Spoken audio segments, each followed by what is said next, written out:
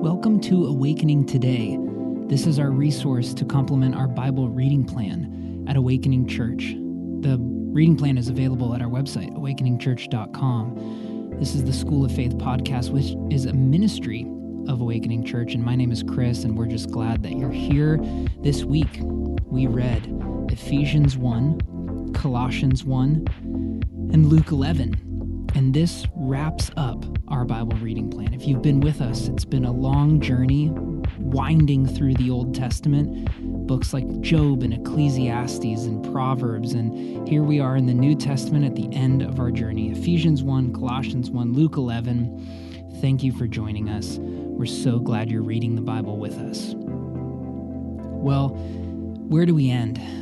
We end this journey in Paul's letters and a short chapter in the Gospels. And here's why. Did you know that wisdom is a theme in Paul's letters? It's actually a theme through your whole Bible, which we've been trying to show you through this reading plan, but we only really got a glimpse. In fact, there's some scholarly debate that the quote-unquote wisdom literature is not really the best way to describe the books that we've read, because the argument goes the whole Bible is wisdom literature. And to just, sequester Proverbs and Job and Ecclesiastes and the like as the quote-unquote wisdom literature is to do a disservice to the wisdom that's found throughout the rest of Scriptures, everywhere from Genesis to Revelation. Paul's letters is a great example. He often begins his letters by showing Christ to be the one who bestows wisdom on people. This word, wisdom, is one that Paul loves to use. We looked at 1 Corinthians 1 last week, and this week we look at Ephesians 1 and Colossians 1.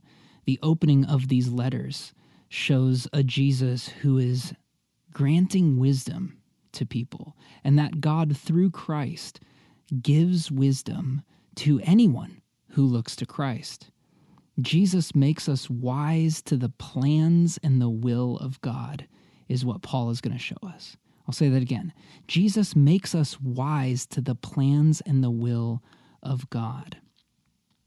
Look at this beginning of Colossians 2 I actually want to start with, which wasn't in your reading plan, but I would suggest reading on in Colossians. It's an incredible book.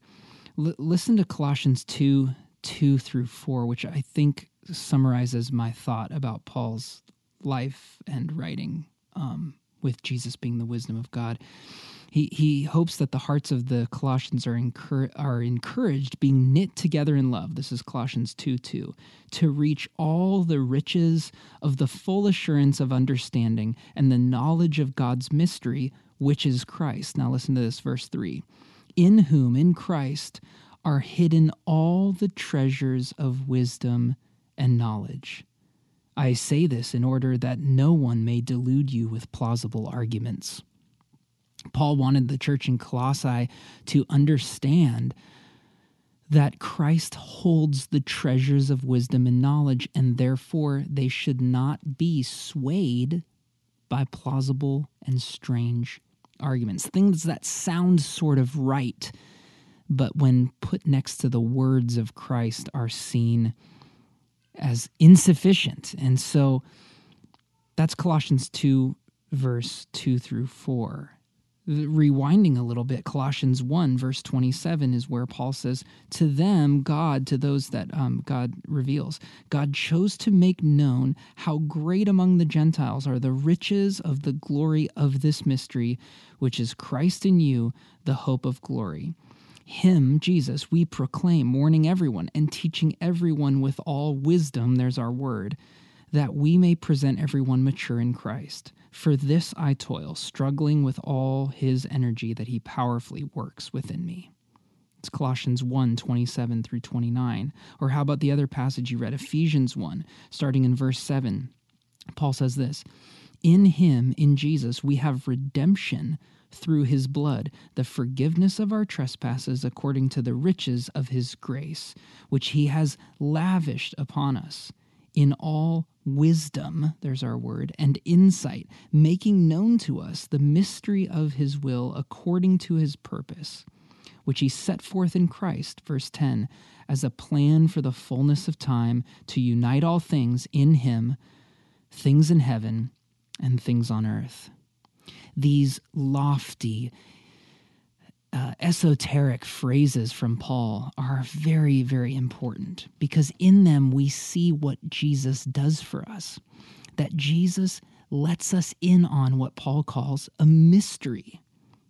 These intense phrases include important realities that when we see Jesus, we gain wisdom and insight into the mystery. Now, what is the mystery Paul talks about in all these passages I read? He says the mystery, which is Christ in you, the mystery. The short end of it is Colossians 1:27. It's Christ in you.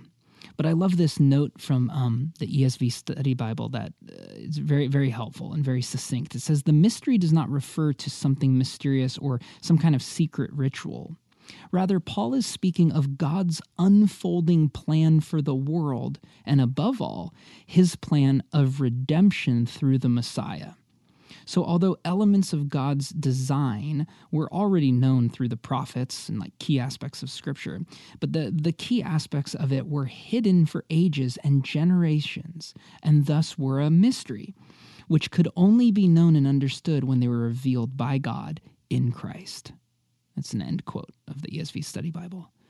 The mystery is not some secret ritual, some hidden philosophy, but rather it's almost the pulling back of the curtain that Jesus provides us, that when we see Jesus, we see the full plan of God. Jesus Christ, his life, teachings, death, and resurrection makes us wise to the plan God has accomplished and will accomplish. See, once we see Jesus, we know what the prophets were speaking of. Once we see Jesus, we see why David was worshiping the way he was worshiping. When we see Jesus, we understand the sacrifice of Isaac in Genesis 22 in fresh light, right? We see the book of Ruth in fresh light. We see the book of Jonah in fresh light. Because the mystery of Christ has been revealed to us, we now are wise to the plans that God has accomplished and the plans God will accomplish. It is through a relationship with Jesus that we can understand things that were previously misunderstood and things that continue to be misunderstood. Right now, the plan and will of God seems misunderstood. It seems uncertain in this pandemic we're in. With God, what is going on in this world with God? What is God up to in the world? Where is God at in the world right now? See, when we look at Jesus, while we may not be able to answer that question straight away, like what is going on right now with this virus and the pandemic, while we can't answer right away, like why is this all happening, we can actually know, though, why certain things might be happening. And while we may not be able to have a full answer, we can have hints at the answer, and we can eliminate certain things. See, when we look at Jesus, we know one reason can be taken off of the list, right? Some people might say, well, this is happening because God is absent from the world. But we look at Jesus, the one who hung on a cross, and God was most present in a dying body hung on a cross. We can say, well, that's now off the list. It's not that God isn't present. What about if God doesn't love us? Well, we can eliminate that off the list because of the cross. You see, the cross clarifies previously mysterious things for us and makes us know what can be true in light of uncertain times. Here are some things we can know through the wisdom of Christ that Paul talks about. We know death is not the end. We know hope is real. We know heaven is assured. We know grace is available and forgiveness is available. We know healing is possible. We know God understands pain. We know for sure that uncertainty is wonderful soil for God to plant his seeds. See, these are the things that the mystery of Christ and the wisdom of Christ lets us in on and that we can bank on in uncertain times. All these things are true just by looking at Jesus. Do you see how looking at Jesus makes us wise? Do you see how the treasures of wisdom and knowledge are found in Christ? Yes, you see, looking at Jesus is looking at wisdom. This doesn't mean we're fortune tellers. It means we are wise in the face of uncertain times. And so, friend, do you want to know things? Do you want to seek understanding and seek wisdom? Continue to look at Christ, because Paul says in him are all the treasures of wisdom and knowledge. And while we may not be able to know for sure why certain things are happening, we know for sure certain things are true about God. And when we know certain things are true about God, we see through that lens in the time we're in, and we say, no, this is not going on because God is absent. This is not going on because God doesn't love us. I don't know why, but I know those things are not true. I know it's not true that God is absent in pain because he was present in the cross. I know it's not true that God doesn't have grace and doesn't have the ability to heal, because when I look at Jesus, I see grace and I see the ability to heal. When you seek Jesus, you put on lenses through which you can view the world. And the things previously hidden and mysterious, suddenly you are wise to see them with certainty.